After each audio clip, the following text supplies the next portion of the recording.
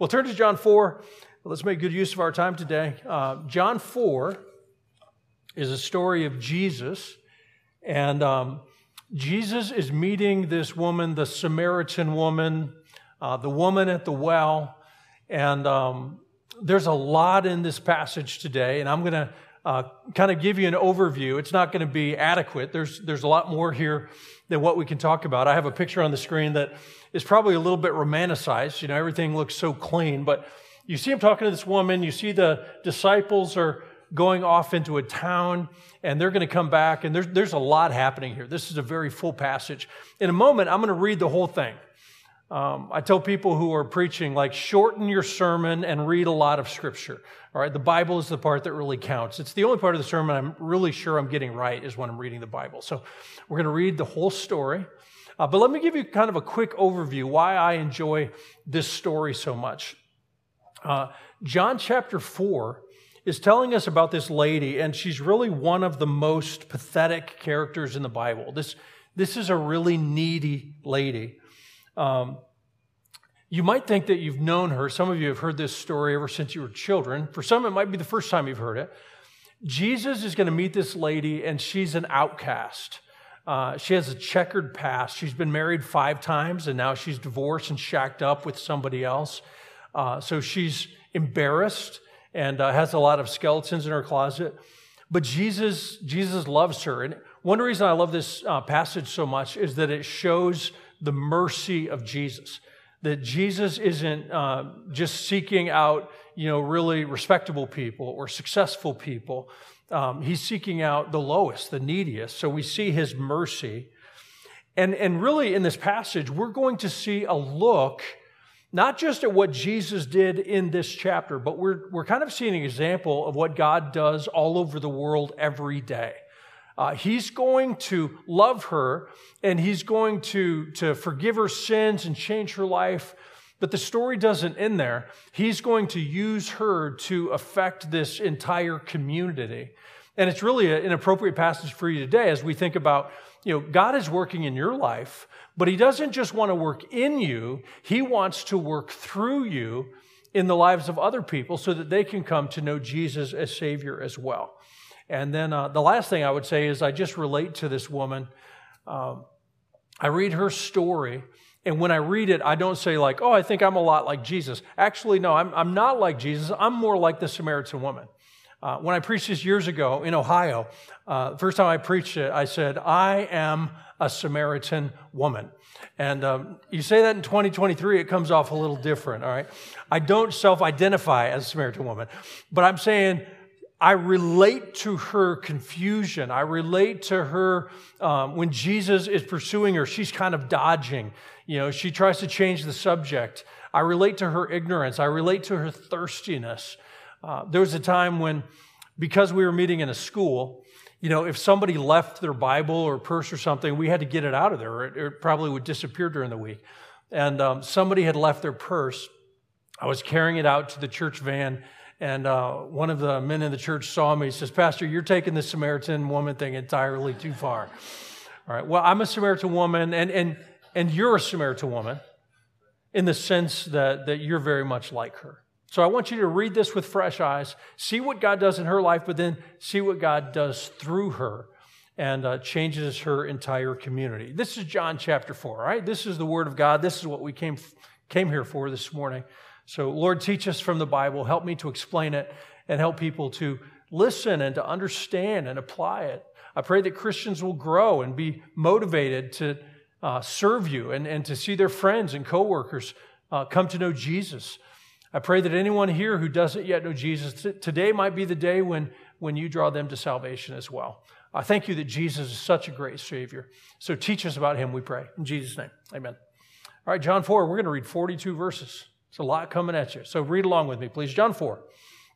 When Jesus learned that the Pharisees, the religious hypocrites, they had heard that Jesus was making and baptizing more disciples than John, that's John the Baptist, although Jesus himself did not baptize, but only his disciples. Jesus left Judea and departed again for Galilee. He goes from southern Israel to northern Israel. Verse 4 says, and he had to pass through Samaria. Okay, the Samaritans are people that in their history, they had been conquered. They were Jewish people that had been conquered by Assyria 700 years before Jesus. And the Assyrian conquerors forced them to intermarry. Okay, so we live in a world of prejudice now. Like in our country, it's shocking to me how much prejudice or, ethnic, racial division there is. That's not new. Okay, so the Jews were prejudiced against non-Jews. We call them Gentiles. But they were especially prejudiced against the Samaritans because the Samaritans were kind of half Jew, half Gentile, and they were hated. Okay, so what we live with in the world is happening in Jesus' day, but Jesus is so different. So he had to go through Samaria, a town called, verse 5, he came to a town of Samaria called Sychar, near the field that Jacob had given to his son Joseph. Old Testament history. Jacob's well was there. So Jesus, wearied as he was from his journey, was sitting beside the well. It was about the 6th hour. It's a weird way of keeping time. It's about noon. It's hot part of the day. A woman from Samaria came to draw water. Jesus said to her, "Give me a drink," for his disciples had gone away into the city to buy food. The Samaritan woman said to him, "How is it that you, a Jew, ask for a drink from me, a woman of Samaria? For the Jews have no dealings with Samaritans." That's just prejudice. Jesus answered her, "If you knew the gift of God and who it is that is saying to you, 'Give me a drink,' you would have asked him," ask me, "you would have asked him and he would have given you living water." The woman said to him, "Sir, you have nothing to draw water with, and the well is deep. Where do you get that living water?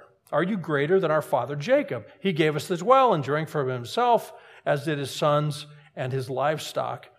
Jesus said to her, all right, kind of brings her back, focus, "Everyone who drinks of this water will be thirsty again, but whoever drinks of the water that I will give him will never be thirsty again. The water that I will give him will become in him a spring of water welling up to eternal life."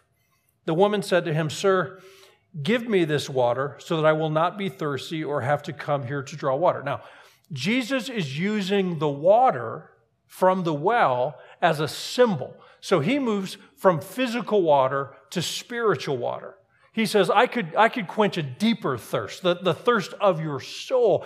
She kind of gets it and she kind of doesn't. She says, whatever you're offering, I want it.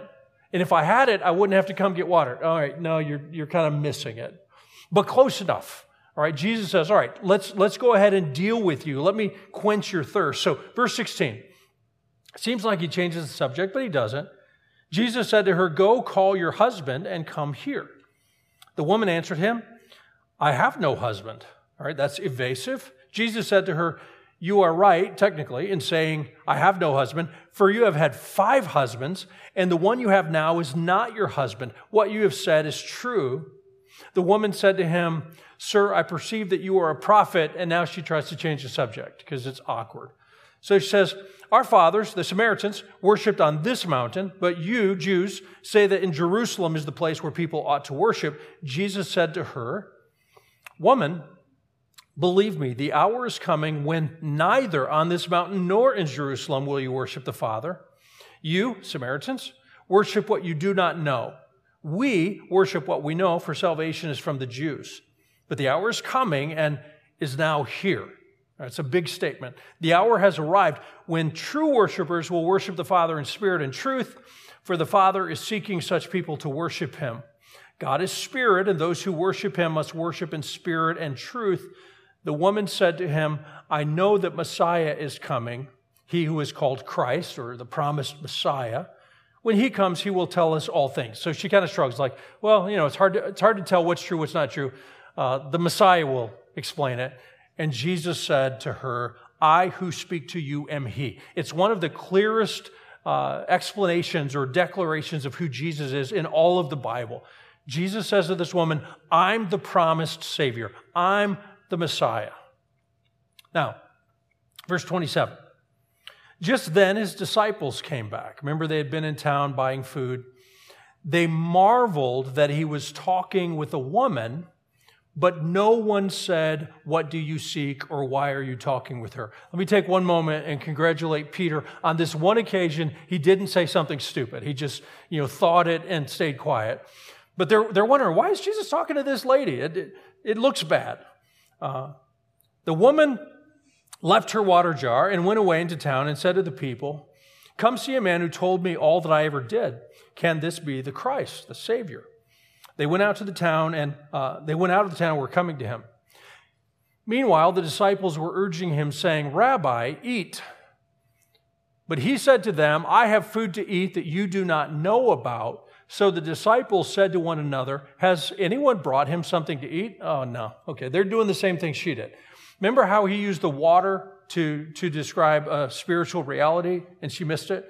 Now he's using food to describe a spiritual reality. They said, "Do you want lunch?" He's like, no, I got bigger hunger. I got bigger agenda items. And they say, "Did somebody bring him a sandwich?" They missed it. All right, but he'll explain it further. So they said, "Did somebody bring him lunch?"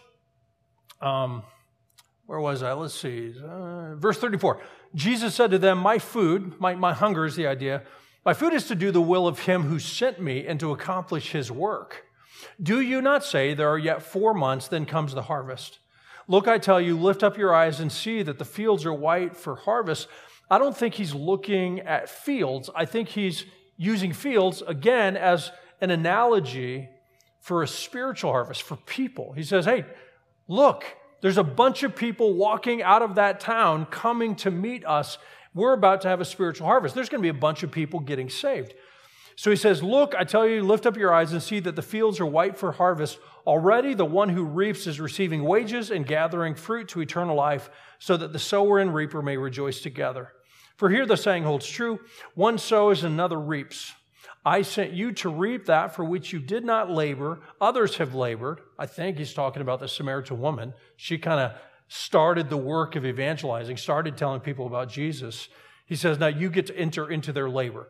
Verse 39, many Samaritans from the town believed in him because of the woman's testimony. He told me all that I ever did. So when the Samaritans came to him, they asked him to stay with them, and he stayed there 2 days. Many more believed because of his word, and I love this summary in verse 42. They said to the woman, "It is no longer because of what you said that we believe, for we have heard for ourselves, and we know that this is indeed the Savior of the world." Jesus is the Savior of the world. There's a statement like that in 1 John chapter 4. The Father sent his Son to be the Savior of the world. What an awesome passage.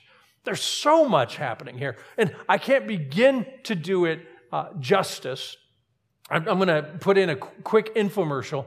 We brought some books and gospel meditations and things, and they might help you. One of them is a book on John 4. So what I'm going to tease a little bit today, you could get some more of that if you'd like. But let me at least whet your appetite. What's happening here? 5 points today. That sounds like a lot. We got to hurry. Number one is this.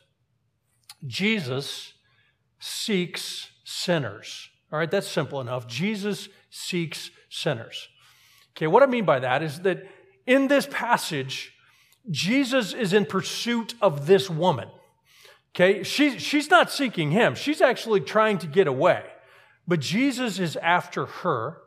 And again, she's one of the saddest characters in all of the Bible. All right, this is John 4. Does anybody know what happened before John 4? Anyone? John 3 did. See, where are you going to get insights like that? John 3 was Nicodemus. Okay, Nicodemus was kind of the opposite end of humanity. You know, he's a man, she's a woman. Good, we're tracking. All right, he's a Jew, she's a Samaritan. He's respected as a teacher in Israel, and she is an outcast among the Samaritans. If you're an outcast among the Samaritans, that's about as bad as it can get. She's a social pariah. She has no friends. But Jesus went to Nicodemus, and he said to Nicodemus, you've got to be born again. It's another one of those times he uses an analogy. He uses birth as an analogy. He says, Nicodemus, you got to be born again. And Nicodemus says, well, can I go back into my mother's womb? No. Nobody gets Jesus' brilliant analogies. He says, you've been born physically when you had a birthday, however many years ago, but your soul is dead. Nicodemus, you might be religious and respected, but you're lifeless. Religion doesn't save you. Religion doesn't make you right with God. So he says to this religious man, you need to be born again, not just physically, but spiritually. You need to believe in Jesus as Savior. And Nicodemus was born again. Then the very next passage, Jesus goes to the opposite side of the tracks, and he's going to meet the Samaritan woman, and he wants to save her as well. All right, the gospel is a dagger in the heart of racism. Nothing makes me angrier than racism, than prejudice, than pride, than hatred. The Jews and the Samaritans and all these people were at odds with each other, kind of like we see in our country today and in our world today. Jesus had no time for any of that. He crossed so many boundaries to get to this lady. He crossed a political boundary. He went into another nation, into Samaria. All right, so when we talk about missions, we're saying sometimes we don't just go to our people, we go to another people, we go to another place to give the gospel to them. Jesus did that here. He crossed a gender barrier, talking to a lady, even though ladies were really disrespected in that society. Jesus said, no, not to me. She's important to me. He crossed religious barriers. She had a different religion. Jesus said, I don't care about that. Let me talk to you about your needs. Jesus even crossed kind of her reputational or her moral reputation. He wasn't afraid to be with sinners. In fact, if you think Jesus is self-righteous like too many Christians are self-righteous. We congratulate ourselves, kind of like that guy in Luke 18. Lord, I thank you that I'm not sinful like all these other people. All right, Jesus despises that. Jesus talked to Nicodemus, but most of his time, he's talking to somebody that had leprosy, somebody who's blind, a woman who was caught in the act of adultery, somebody that was demon-possessed. He constantly is ministering to the lowly, to the outcasts, and he's bringing them mercy. He has mercy on this lady. He seeks her out. Just know this from the Bible. If you're going to have a relationship with God, eventually you're going to understand that He was the one in pursuit of you. The Bible says we don't seek after God. We're all sinners, and there's none righteous. There's nobody holy. There's nobody good. There's not even anybody who is seeking after God on their own. We seek God like a criminal seeks a police officer. We're running the other way. It happened way back in the Garden of Eden, right? Adam and Eve sinned, and when they heard God coming, what'd they do? Yeah, they didn't come and say, help us. They said, like, oh, we got to get out of here. We got to cover ourselves up. We'll fix our own problems. They ran from Him, and He pursued them. Jesus is the one in pursuit. Jesus seeks sinners. I'm so glad He did. Because if Jesus didn't seek sinners, I'd be toast. I'd be lost. I'd be hopeless. I would be damned. You say, man, He just cussed. No, I mean, literally, I would be facing damnation. Jesus is so merciful. Jesus seeks sinners. He doesn't just seek sinners. Jesus saves sinners. That's a quotation actually from Luke 19:10. Jesus said that He came to seek and to save the lost. There were people that were shocked that Jesus is eating with all of these sinners. They actually criticized Him. All these religious hypocrites, they criticized Him. They said, Jesus is a friend of sinners. And that was their accusation. To us, that's like the best news ever. Jesus is a friend of sinners. Hallelujah. Sinners like us, right? I mean, you understand this. One hope you're what, 3 years old? The culture of your church has to be, we are not the good people. We're not gathering on Sunday morning because we're so noble, so wise, so holy. We're just sinners, just like everybody else. Bunch of Samaritan women. Jesus seeks sinners and He saves sinners. What we mean by that is He washes away sin. He forgives us. You can't be right with God by trying to improve yourself. It's like somebody saying, hey, my car's broken down. As soon as I fix it, I'll take it to the mechanic. No, stupid. You take it to the mechanic to get it fixed. I'm sorry I called you stupid. That was not kind. Silly. Dummy. All right. You go to the mechanic to get the repair. You don't fix yourself to get to God. That'll never happen. It's impossible. The Bible says you can't earn forgiveness. You can't earn salvation. It's a gift. You got nothing that God needs, but you come to him and you say, God, will you have mercy on me? Will you forgive me? And I'm dirty. I don't understand the whole Bible, but I understand this. I need a Savior. I'm not good enough. And I'll figure out the rest of the Bible later, but I'm going to start with this. Jesus, I'm a sinner. My conscience tells me so. The Bible tells me so. Maybe you've not committed murder, but you've been dishonest. You've been proud. You've been critical. You've been angry. You've sinned. All of us have. Jesus specializes in that. He came to seek and to save the lost. He'll forgive your sins. He'll change your life. It's all a gift. You can't earn it. You just receive it. This woman got saved. I'm not sure exactly where it happened. But when Jesus said, I think when he says to her, two things. He says, if you knew, which is an amazing statement. All right, all the people around you that are so hopeless, if they knew what Jesus could do, their lives would be changed. And our job is to help them know, if they knew. And then he says to her, she says, well, I don't know, all this religious debate, and she's talking about all these controversies, and she says, I guess eventually the promised Messiah, the one who the whole Old Testament promised, when he arrives, he'll set us straight. And Jesus said, that's happened. I'm here. The Savior has come. And I think that was the moment when her eyes were open and she trusted Jesus. And we're going to see how her life has changed. Okay, I invite you. Some of you might only be here to support a friend today.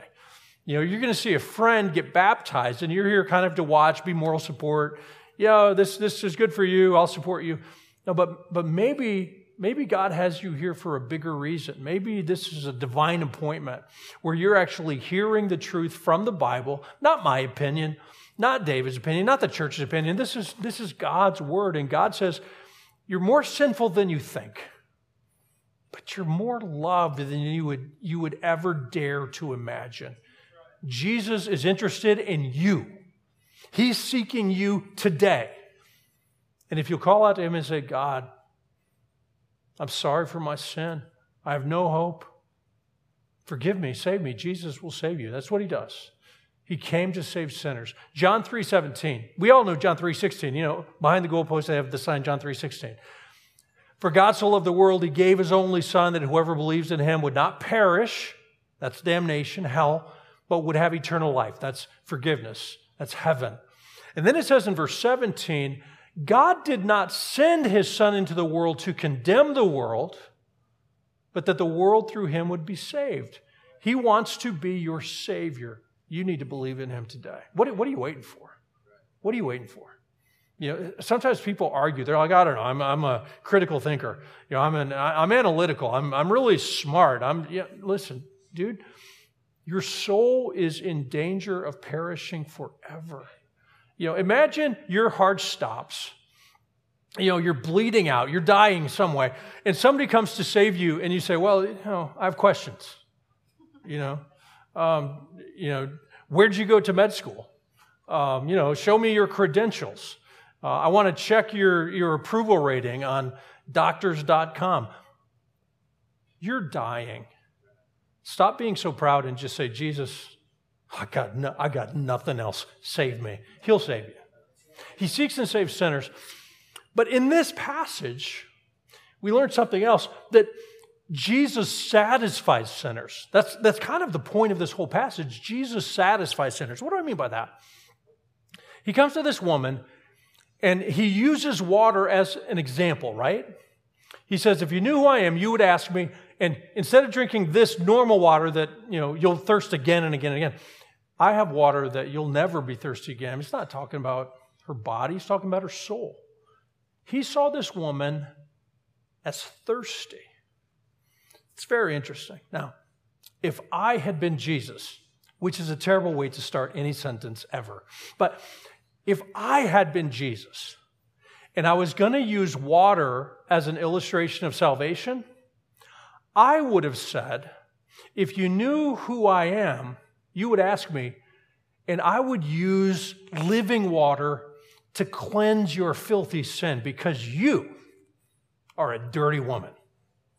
He could have used water as a picture of cleansing. That would be normal. That's a normal way to describe forgiveness. That's not what he did. He didn't offer to cleanse her filth. He offered to quench her thirst. He's talking to this shameful woman. Why is she by herself at the well in the hottest part of the day? Well, she's avoiding people. You know, I'm doing the math here. If you've had 5 ex-husbands, do you know what else you have? 5 ex-mothers-in-law. A whole bunch of ex-sisters-in-law. You know, usually women would meet at the well early in the morning before the heat of the day, maybe late in the day, but not when the sun is high noon. But she's by herself, probably avoiding people. She's ashamed. You know, I mean, you see somebody that has been divorced and remarried and divorced and remarried again and again and again. Sometimes people say, like, man, this woman sounds like a hooker. She sounds like a prostitute. She sounds like she's just, she's, what is she, addicted to sex? And you're misunderstanding this woman. Jesus sees her, and he's not disgusted by her background. He's full of pity. He's full of compassion. The church could learn a lesson from that, right? We look at people whose lives are jacked up, and instead of being judgy, we should have compassion. Because our lives are jacked up. Jesus sees this woman, he says, I know, you're so thirsty. Now, what was she after? Just think about it a second. What was she after? Why did she keep going for all these men? What was she looking for? It's easy to... Love. Happiness. Meaning. Fulfillment. She wanted to have a family. You picture a Samaritan girl, and she grows up and she's like, you know what? My life will start to make sense. It'll start to be meaningful. I won't have this empty, thirsty feeling inside me when I meet the right guy. Mr. Right. He'll meet all of my needs. She grows up and she gets married. All right, she's not a sex addict. She wants to be loved. She wants to have a family. She gets married, so her dream comes true, but not really. She's still thirsty in her heart. And in that culture, a woman had almost no rights whatsoever. She didn't walk out on her husband. She was treated almost like property. It's terrible, but it's the way it was. And it's not the way of Jesus. Jesus treats her with dignity and respect. But in that society, her husband could just decide, hey, I don't want you anymore. And he kicks her to the curb and divorces her. So here you have this woman. Everything she thought she needed, she got. And then she's brokenhearted. What happened? How come my life is such a wreck? How come I'm still so thirsty? I need to try again. Maybe that was the wrong guy. Another guy comes, and another guy offers to marry her, and she thinks, this will bring my life meaning. And she marries him, and then for whatever reason, he kicks her to the curb. And she's thirsty. And she's humiliated. She's broken. And a guy says, I'll marry you. All right, I'll try. She marries again. And then she gets rejected again. And again. And again.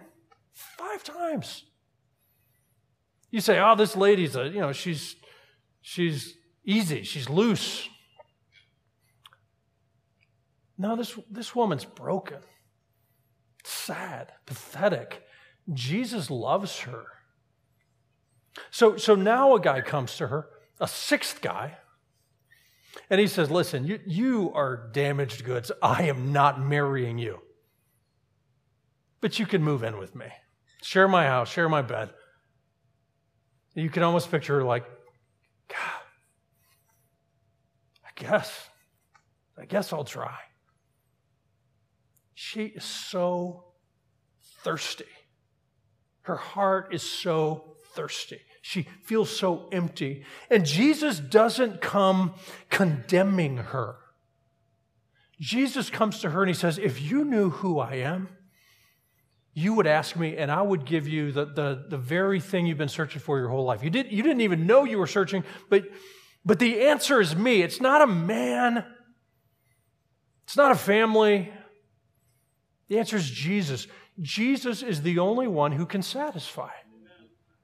Now, there's nothing wrong with being married. Right? I'm grateful to God for my wife, Lori. She's a great wife. But she's a bad God. What I mean is, if I were expecting her to meet the deep longing and thirst of my soul, she can't do that. Only God could do that. Right? We might say there is a God-shaped hole in the heart of every person, and you try to fill it with a boyfriend, a girlfriend, a spouse, you're going to be dissatisfied. Why do you think so many people are walking around doing such crazy things? Because they're thirsty. Now, this woman wanted a family. That's not bad, but it wouldn't satisfy her soul. There's people, they say, well, if I got married, that will make my dreams come true. If your heart is discontent when you're single, it'll be discontent when you're married. And then you say, oh, you know what we need? We need kids. That'll fix everything. Excuse me. I don't mean to laugh. Kids are great, but they won't bring meaning to your life. They won't fix your marriage. They won't be ultimately satisfying. And then you'll be like, all right, I enjoy being a mom, but I'm still thirsty. And you say, well, I need a higher degree. You could try all kinds of things. There's people that they try to satisfy their souls with education, with a better job. They need a raise. They need success. They need more money, a nicer house, a nicer car, a better vacation. And none of that stuff's terrible. But they're trying to satisfy a longing in their soul. And what they need is Jesus. And the longer they try to satisfy themselves with the wrong things, they're going to be thirsty and thirsty and thirstier yet. And then they start trying, maybe it's alcohol, maybe it's drugs, and they're thirsty. I told you, I'm a Samaritan woman. We're just like her. Jesus seeks us. He wants to save us. In fact, he died on the cross so he could save us.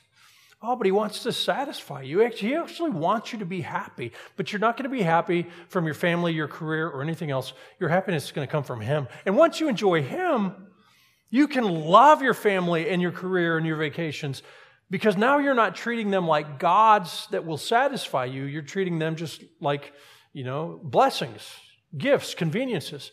Oh, but you need Jesus. You need Jesus. What a great Savior we have. You say, man, that's the end. I told you 5 points. That was only 3. All right. Seems like this is a good time to roll the credits. The woman is an outcast, embarrassed, thirsty. Jesus meets her, saves her, offers to satisfy her soul. He changes her life. Roll the credits. No, but he's doing more. Next point, and I'll deal with the sinners into worshipers. We come to the middle of this passage, like verses 21 through 24, and there's this discussion about worship. And we read, look at what, I think it's verse 23, John 4:23. The hour is coming and is now here. And what Jesus means is, I'm here, so everything's changed. The promised Savior had come. The hour is coming, is now here, when true worshipers will worship the Father in spirit and in truth, for the Father is seeking such people to worship him. Now, remember I said if I had been Jesus? Right now I'm going to say, if I had been Jesus' editor, I would have said, listen, you're saving this woman, you're changing her life. Why talk about worship? It seems like that's a random topic. No, it's not random. Nothing in the Bible is random. He says God is seeking people to worship him. Now, God is looking for worshipers. So when we sing together, when you pray, when you read the Bible, when you live for him, you're doing what you were made for, what you were saved for. God is seeking worshipers. Let me ask you a question. Where does God find worshipers? Does he look through the world and he's like, most of these people are wrecked. Oh, that was good. Wow, nice one over here. No, remember, we're all sinners. Nobody's righteous. We're all a mess. God is seeking sinners, but he doesn't find them. He makes them. And what does he make them out of? What does he make them out of? Yeah. Bunch of Samaritan women. He takes a sinner and says, I'm going to forgive you. I'm going to satisfy you. And in fact, I'm going to change your life so much that your life is going to be part of worshiping me. So when he tells the disciples, hey, I'm not hungry for food. I don't want a ham sandwich, not ham because they were Jews, but I'm not hungry for that. I'm really hungry to do my Father's work. And what is his Father's work? Seeking and saving sinners, turning sinners into worshipers. We're supporting missionaries in the South Pacific. We prayed for them today. Why in the world would they leave their families and go to literally the opposite side of the planet and try to give the gospel to a bunch of people who are, they're Hindus or Muslims or animists or atheists? Why would they do that? Because just like Jesus was seeking and saving the lost, we get to be part of that scavenger hunt. We get to help him in seeking and saving people and introducing them to Jesus. So instead of worshiping false gods, they will come to worship him. God is so great that we want more people to worship him.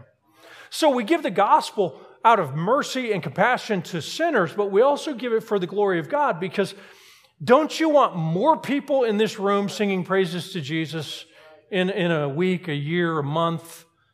Yeah, we want more people worshiping Jesus. God is turning sinners into worshipers. So in the middle of this passage, he's saving a woman, but he says a bigger purpose is that God desires and deserves to be worshiped, and he's doing that through the power of the gospel. He's turning sinners into worshipers.